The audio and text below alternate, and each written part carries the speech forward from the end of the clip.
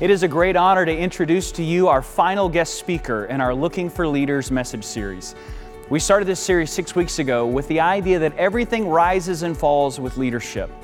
And our guest today has been one of the clearest examples of this truth in my own life and many of your lives as well. It was the summer of 1995 when Mike Ramsdell was appointed as senior pastor of First Methodist Mansfield. And at that time, this faith family was a small church in which God had planted some big dreams that was looking for a leader to enable those dreams to become a reality.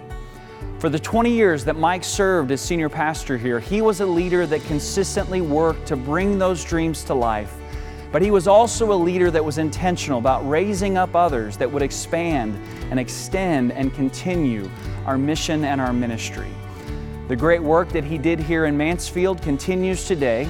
In his current role as the Executive Director for the Center for Evangelism and Church Growth for the Central Texas Annual Conference. One of the richest blessings of both my personal and professional life was the 11-year leadership workshop that I was a part of, sharing my life and ministry with Mike. And that's just one of the reasons that I know that you are in for a great blessing today. And so friends, will you now join me in welcoming my friend and mentor, Reverend Mike Ramsdell.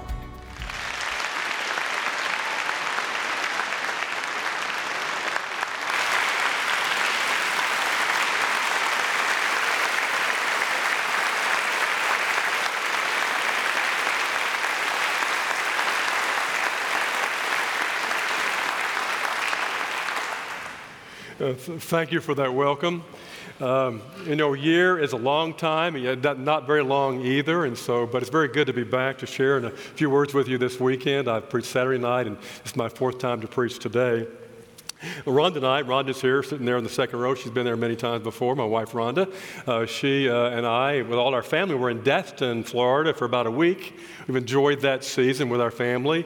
All 9 of our grandkids were there, and we had success. There was only 2 or 3 things broken in the house in that length of time. That's pretty good, considering all those grandkids there, but we're back and looking forward to sharing with you today. I want to thank Pastor David for giving this chance to preach. He offered this to me a long time ago. He said, will you come in August? I said, are you sure? He said, yes, I want you to come this day. I said that I would, so here I am. So you know how I feel about Pastor David. If you're a guest here, Pastor David is a senior pastor of this church. I was a pastor here for a long time before that, and been on the staff for a long time. And I have a picture of David and myself standing side by side on the teaching steps outside, it's in Jerusalem, outside where the Temple Mount is.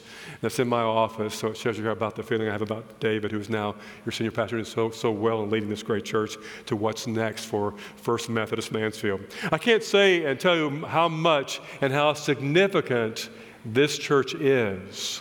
I know even more now that I'm removed from it for a year, working denominationally and conference-wide with what I'm doing today, about how significant this church is in so many ways, model, example, teaching. And when I go everywhere, I have to say too often, here's what we did at Mansfield, and make it work for you too, and so celebrate that as well. David asked me to share with you what I'm doing now. I can tell you first my title. You get a little bit of it. Let me give you the full title that I now have. I am the Executive Director of the Lamar E. Smith Center for Evangelism and Church Growth, Central Texas Conference of the United Methodist Church. That's my whole title. If title means anything, I got a whacking long title there for you to be able to see. But I'm still Mike to you, so keep that in mind. I'm going to show you 2 pictures that explain what I'm doing now. First one is, we put this together for the center, and so I've kind of directed this. And here is the statement that explains it, if anything can. The purpose of the Center for Evangelism and Church Growth is to assist, equip, resource, and encourage pastors, local congregations, and new church start leaders in growing existing churches, creating new faith communities, and planting new churches. The key directive is being faithful to the mission of the United Methodist Church and the Central Texas Conference, making disciples of Jesus Christ for the transformation of the world. And that is the mission statement for the entire Methodist Church, making disciples of Jesus Christ to change the world. And I added to that a few words from Jesus and Matthew, go make disciples of all the world. And I put that together for the center, so I'm kind of directing that with leadership around me. The second slide will explain further. Our first major initiative we put underway, and that came online just about a month ago. We want to create or help create 100 new faith communities in this area of Texas, which has 4 million people in it. That's the area the center reflects its ministry into, from just north of Austin, Fort Worth, Arlington, Waco. I go on with the cities that are connected with it. And that's our goal, to do that, to help churches do and create, serve the communities, the 4 million people around us, with what we're being called to do, make disciples of Jesus Christ, the transformation of the world. And I'm pleased to be able to be a part of that in my own life ministry today. Now I want you to turn to Philippians chapter 2. If you have your Bible, if you don't, I'm going to read it for you, so don't despair. Philippians chapter 2. I'm going to look at that in about 3 or 4 minutes, but I want you to have it all ready when I get there. Philippians chapter 2, one of my favorite books of the Bible, one of my favorite chapters of the Bible. Philippians chapter 2, toward the end of your Bible, some words of Paul. I'm here in the pages, slow down on flipping, so you're about there. I'll talk a little bit about, really, I think, the world that you and I live in, that we're either Christians in or being called to be Christians in. And there are some things about it that I think are very peculiar to know about and to be able to pinpoint. One is that our culture is a lot about rights, R-I-G-H-T-S. People say often, I know my rights. If you get arrested, you're given your rights. You know, we talk about rights. And we have, of course, some of that in our own Bill of Rights in our nation. Some of the things that we have rights about in our Bill of Rights are right to religion. We can worship where, who, however we want to. We have a right to free speech, say what you want with certain limitations. Free press, free assembly, the ability to put petition. We have our opinion. We want you to know what it is, government, please. Bear arms. No quartering. If you don't know what that is, the Army can't put a battalion of soldiers in your house without your permission. It goes back 200 years ago when that was an issue. It's not much today. Have no courting, equal justice. We're able to own property of our own. Some countries in that time when our country was founded, you couldn't own private property. It was owned all by the government or by the wealthy, and poor people couldn't own any kind of land at all. You have free travel. You can travel where you want, go where you want, when you want. You can work where you want, when you want, for who you want. You can have any family you want, meaning you can marry who you want. No one's going to tell you who you can and you can't marry. You can have education. It's possible. Everybody can go to school if they want to. It's not just limited to some. You can be a part of a political party. You can create a political party if you want to. We can join a union or have a union. We can be a part of a legal group or legal stuff. And those are all some, in a nutshell, rights that are part of being an American. And we like that. We fought for that. I was in the military and served to defend those rights. Rights are good. We like them. So I want you to kind of connect with that for a moment. A second thought is about fairness or equality. You know, it's not fair, that's not fair, is a common conversation piece for almost all of us in various times. I will tell you, my 9 grandkids on vacation, it was a very popular conversation. It's not fair. She got, he did, they did, I didn't, we, you know how it goes. They were in the front seat the last trip. It's my turn now to be in that seat. That's what we do. And I've learned what that means. What that means is I am trying to manipulate the situation to my own advantage by claiming it's not fair. I mean, that's something that we sometimes do, and adults do it as well. It's about being fair. And the third thing in the beginning here, disrespect or lack of respect. A term some might use, you disrespected me, or you, shorten that, you dissed me, can get you punched, shot, kicked, run over, or killed. Those are all possible outcomes of disrespecting someone. Why? Because often people who don't respect themselves feel better when they demand respect from others. Looking for that from some outside source. So the idea of respect and equality and fairness and rights are all a pervading thing all around us all the time. And I'm not criticizing any of that. I want to be in a country that's free, where I can pursue those things, where I can try to find fairness and I know my rights. That's important. Now, with that in mind, I want to read Philippians chapter 2, which is just the opposite of that for those who choose to follow Christ. You have turned to it already. I'm going to read it now. beginning of verse 1. Therefore, if you have any encouragement from being united with Christ, any comfort from His love, any common sharing in the Spirit, if any tenderness and compassion, then make my joy complete by being like-minded, having the same love is in Jesus, being in one spirit, as our Lord was, and of one mind with God. Do nothing out of selfish ambition or vain conceit. Rather, in humility, value others above yourselves.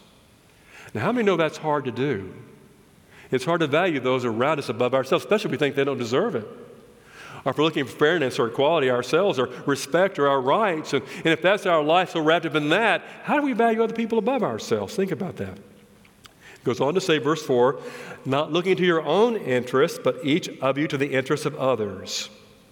In your relationships with one another, now everything in life that matters comes from a relationship with God, with each other, with family, friends, church family. Everything that really counts and matters and brings value to life comes from a relationship according to Scripture. So in your relationship with one another, have the same mindset as Christ Jesus. That means same attitude as Christ Jesus, who being in the very nature of God, did not consider equality with God something to be used to His own advantage. Now let's process that for a moment. Jesus, we're told, is God. He is God's Son. He had the very nature of God, but He did not take advantage of that nature to demand respect or to demand His rights or to create fairness for Himself. He did not do that with His own nature as God on this earth. Instead, here's what He did. Verse 7. Rather, He made Himself nothing. And when I got out of high school, that was not my goal in life. It was not one of the things in the high school yearbook that people put down. My goal, I'm working to become nothing one day. I'm going to go off to college here. I'm going to join the military. I'm going to get rich and wealthy. I'm going to be famous. All kinds of goals and missions we have. And there's nothing wrong with any of those things. We ought to have goals and things we want to accomplish and do and achieve, even gain. But here's what Jesus did. He made Himself nothing, and His choice was to do that. He did not have to. And He goes on to say what that is. By taking the very nature of a servant. And the word servant here means bondservant or slave. He sold Himself into slavery to serve the world that He lives in. And that's you and me. Being made in human likeness, being found in appearance as a man, He humbled Himself by becoming obedient. Think of the word obedient. He did what? He was obedient to God. And He became obedient to death, even death on a cross. Therefore, God exalted Him to the highest place, gave Him the name that is above every name. In the name of Jesus, every knee should bow, and every tongue in heaven and on earth and under the earth, and every tongue should confess that Jesus Christ is Lord, to the glory of God the Father. With that in mind, there's only one who's ever lived that was equal with God and had the right to demand respect, right to demand whatever He chose according to how He defined rights, right to choose and select fairness for Himself, and chose to abandon all of that and lay it aside to become nothing to serve us. And so people often fight for the very thing that Jesus gave up. We try to grab hold of and achieve and accomplish the very place we think is going to bring us happiness, or joy, or peace, or self-esteem, or self-respect, or satisfaction, or significant, fighting for the very thing Jesus laid aside. And for the very thing that we couldn't get anyway, because it's not possible for us to achieve that. And the only one who could chose not to. And that's when we say, Jesus, save my soul. I give my life to You. I want to follow You. I want to be one of Your disciples. This is the Christian leader we follow, the one who saves us, the one we commit to. Now thinking about what I'm talking about today, which is leadership Jesus style, it's impossible, it's very difficult, if not impossible, to lead others well, whether it's our family, our spouse, our friends, influencing those we work with, influencing those we run to the grocery store at, we drive by on the highway, or simply choose to lead in a church community, in a family, as a pastor or teacher or leader, welcome, or executive person in a church, whatever it might be. So if we're miserable, if we're simply miserably unhappy people do not lead well. They do not shine that light well. They do not reflect Christ well. They just can't do it. Happy people do. Happy, secure people with peace in their heart, people that have assurance of who they are and what they are about, they do. And that's what the Lord is offering in this chapter in his own life. With the very last, he knelt and washed his own followers' feet. And he had the right to demand they wash his. See how he changes everything. And that, real quickly, is what a disciple is. In a nutshell, what a follower of Christ is. Now, three things to look at. And the first thing is the word authority. For us to move past or get to this place I'm talking about today and the Bible's talking about is the authority question must be answered. We've got to get serious with that question. Who has authority in my life, if anyone?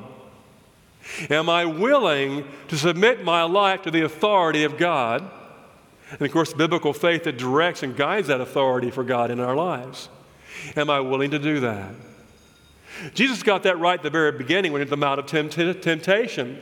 We're there as he struggled with the evil one, the devil, we're told, and dealt with 3 temptations. Each time he submitted his life to the authority of God. It's not my word, not anything about me, not by bread alone, but by the words of God that have come to me. He talked about those kind of things. And he would worship only God. We have to decide if God is God or not.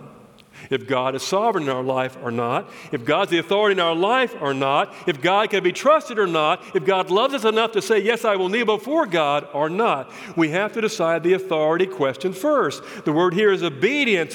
He became obedient to God. He became the Savior of the world.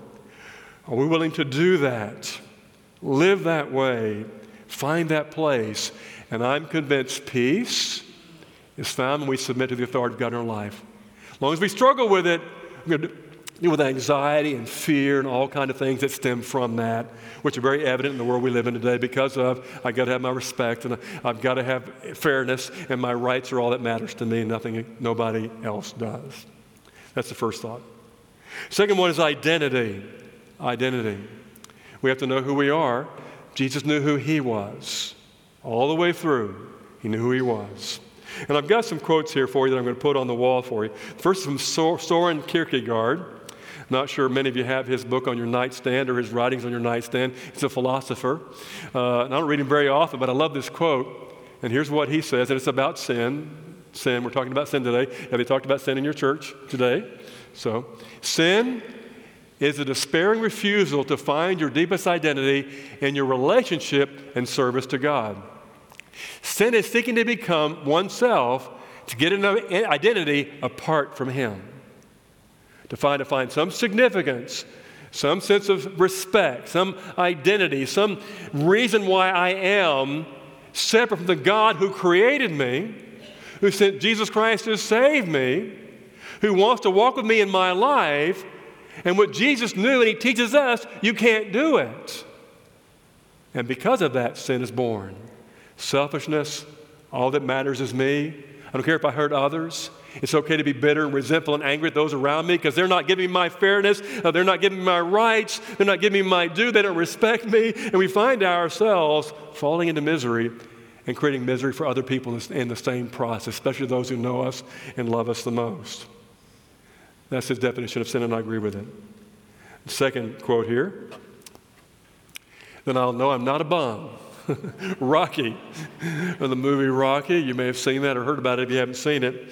And that line comes when his wife basically says to him, Rocky, and I'm going to paraphrase what she said, why do you want to go in there and have that guy beat you up? Because it's Apollo Creed. He's a number one boxer in the world. You can't win.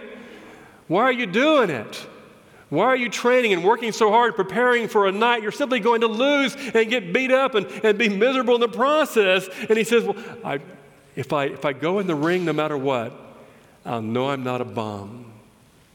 that somehow that time in a ring for a few minutes is going to bring significance to what he thinks is an insignificant life, or meaning to what he thinks is a meaningless life, or success to what he thinks is a failed life, and he's going the wrong place. It can't be found there. How do I know?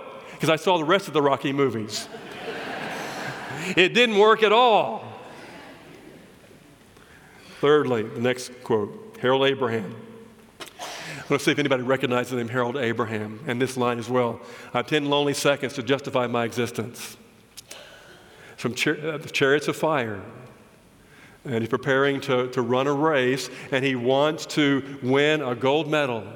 He's been working for years trying to speed up and do better and work harder. He has a trainer, one of the few that had a personal trainer to prepare for doing that. And he's asked, why are you working so hard? Why are you giving it all? And by the way, Harold Abraham was an atheist in the movie. He was not a believer in God at all. The hero was. And he said, well, I have 10 lonely seconds, lonely moments to justify my existence. Just 10 seconds in running that race that I'll be able to justify that I have a reason to exist. My life has some kind of meaning or significance. I actually matter. I'm important. And if that's all I got, that's what I'm going to do. And by the way, he had to win to get it, and he didn't. Fourth quote from Tim Keller. Tim Keller began a church many years ago in Manhattan. He was told you can't, it's a Presbyterian church. He was told you can't start a church in New York. They're not going to go to church here. They don't hardly believe in God here. Church is not part of their life. He said, I think they will if I preach and have a clear picture of who God is. I think they'll come. And 6,000 people come every weekend now in New York City, planting new churches across the nation, much like that when they were just retired this year. He's working full-time like I am, serving other churches, Tim Keller is. And this statement is important to know. Identity apart from God is inherently unstable. If we try to find it anywhere else but God, he is saying we're going to fail in it. We're going to crash and burn. We're going to fall over. We're not going to be able to get up. It's not going to work. The only stable identity is found in the one who created us, sent us to Christ to save us, who's willing to walk with us and redeem us into everlasting life.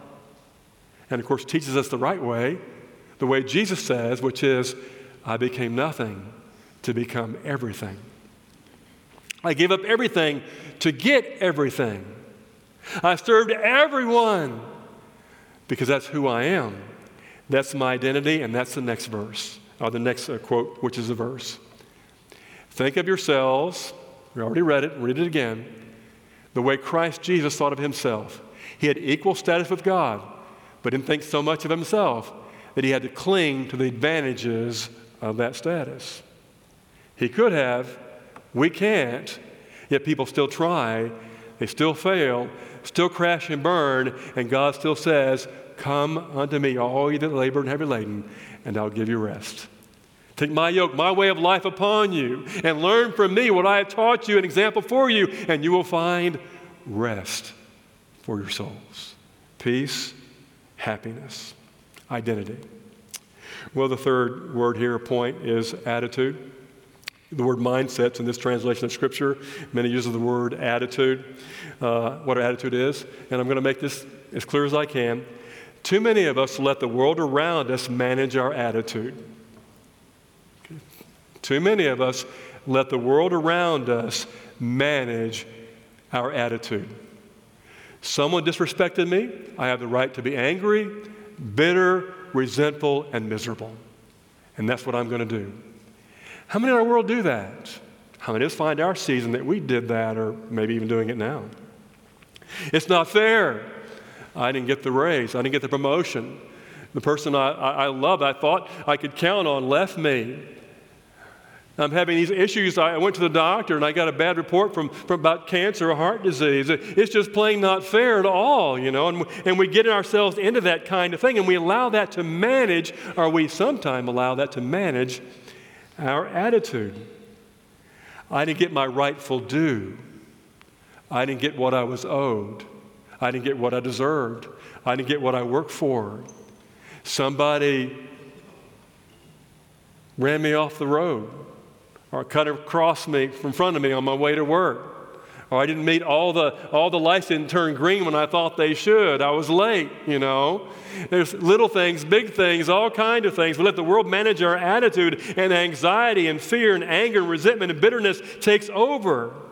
We can't let traffic and politics and broken relationships and encounters at work manage our attitude. Jesus didn't. If he did, he would have stopped. At the very beginning, he never would have got past the Mount of Temptation. Never got past the disciples being invited. They never did quite get it right in the 3 years they were with him. He never would have certainly got past the garden. He would never have gone to the cross. But his attitude was not managed by what was around him. Only what was in him. And the God he knelt before and said, you are my heavenly Father. Not my will, but thine be done. And that place is where he found the peace and happiness we all seek. And it's so clearly defined for us in Philippians chapter 2. Now in my own life, I have to deal with this as we all do because I'm human. My instinct is to demand respect. My instinct might be, I want fairness. I certainly know what my rights are and I think I should have them. I lean toward that if I'm not careful. And so I have to really say, how do I do this? And I've learned I've got to ask God to help. I can't do it by myself. And so it's a continual process. And here's how I know if I'm not doing it right. I'm not as happy as I should be. I don't have that joy and peace in my heart that I want. And when I feel that, I know automatically this is why. I begin to let the world manage how I feel instead of the God that I love and who loves me. So here's a very simple prayer that I pray, and I didn't write this down for you, so I've encouraged early services to let us know. I'll post it on Facebook for those who do that later on, what it is. And I pray this just real quickly myself all the time. I'm not going to be miserable. I'm going to be happy. I am blessed above all people that my sins are forgiven. It comes from not just that idea of sins forgiveness, it comes from King David, who had everything we think is important. He was a king, lived in a palace, had whatever he wanted whenever he wanted it. He had achieved, accomplished. His title was a pretty good, big title. He's king. That's all you need. And he said, I'm blessed above everybody that my sins are forgiven. All the rest doesn't matter at all. And I'd go on to say that I belong to God. God is with me. I'll see God one day. My life's in Christ. And when I remind myself of that, I'm drawn toward, okay, that's who I am. That's my identity. That's where my attitude comes from. That's how I understand myself. And the authority is what the same passage we read already says, Jesus Christ is Lord, my Lord, to the glory of God the Father, which we are called upon to proclaim continually in worship services and songs we sing, prayers we pray, even the Lord's Prayer, and probably other places outside of church. I'm sure that happens for you as it does for me. Jesus did not let the world around him manage his attitude. And that is what led him to walk to a place called the Garden of Gethsemane, to kneel in a rock and say, God, not my will, but thine be done. He could have said, these people don't deserve this. They don't deserve my love, my life. They don't deserve anything. But it's not how he lived. He'd already made a decision long ago. He made himself nothing to become everything. He gave everything to get everything. And he's the one we choose to follow. The Palm Sunday crowds did not fool him. The Pharisees did not break him. And the cross did not kill him. The Palm Sunday crowd celebrating and throwing palm branches and saying, Hosanna, Hosanna, and celebrating, who later on would say, crucify him. They didn't fool him what they were telling him. The Pharisees, the religious leaders, the Roman leaders who were going to kill him and tried, did not break him. And the cross, the cruelest of death, did not kill him. 3 days later, we have the resurrection, which is our faith, the story of our faith. Jesus submitted to the sovereign authority of God. He knew his identity. His attitude was decided long before he had to make decisions. And he was a leader like no other. That's the foundational truth, I believe, for all effective leadership. In a church, in a larger denomination, in a family, in a workplace, wherever God calls those who are his to serve and live, to make themselves nothing, to become everything. I'll say it again. We can't do this on our own. And so I'm going to say a prayer now for all of us. For those online, so glad you're joining us wherever you happen to be, on vacation or at home or not able to be here because of ill health. There are many who do that. Those who may watch later on online in this church through looking at days gone by. So will you bow with me in prayer, please? Heavenly Father, you know us well. But God, today we're here because our heart somehow being turned towards you as our Heavenly Father. We found our way here to what's called church, what's called worship, what's called celebration, what's called gathering among believers in Jesus Christ. And so here we are. And God, we struggle with respect and significance and meaning and purpose. We struggle with the role, our identity, and who we really are and who we're really not. We struggle with authority, giving it up and giving it away, and even giving it to you. Today, Heavenly Father, we ask you to help us with this. May your Spirit touch our hearts and lives in such a way that Christ wash us of all that was, of all that new can be. May our future be directed, God, the way that Jesus' was, and in that, find magnificent happiness. From that place, Lord, from that moment, give it to those we work for, those we love and live with, those we go to attend church with. And in that, God, may peace be found. Our prayers in Jesus' name, amen.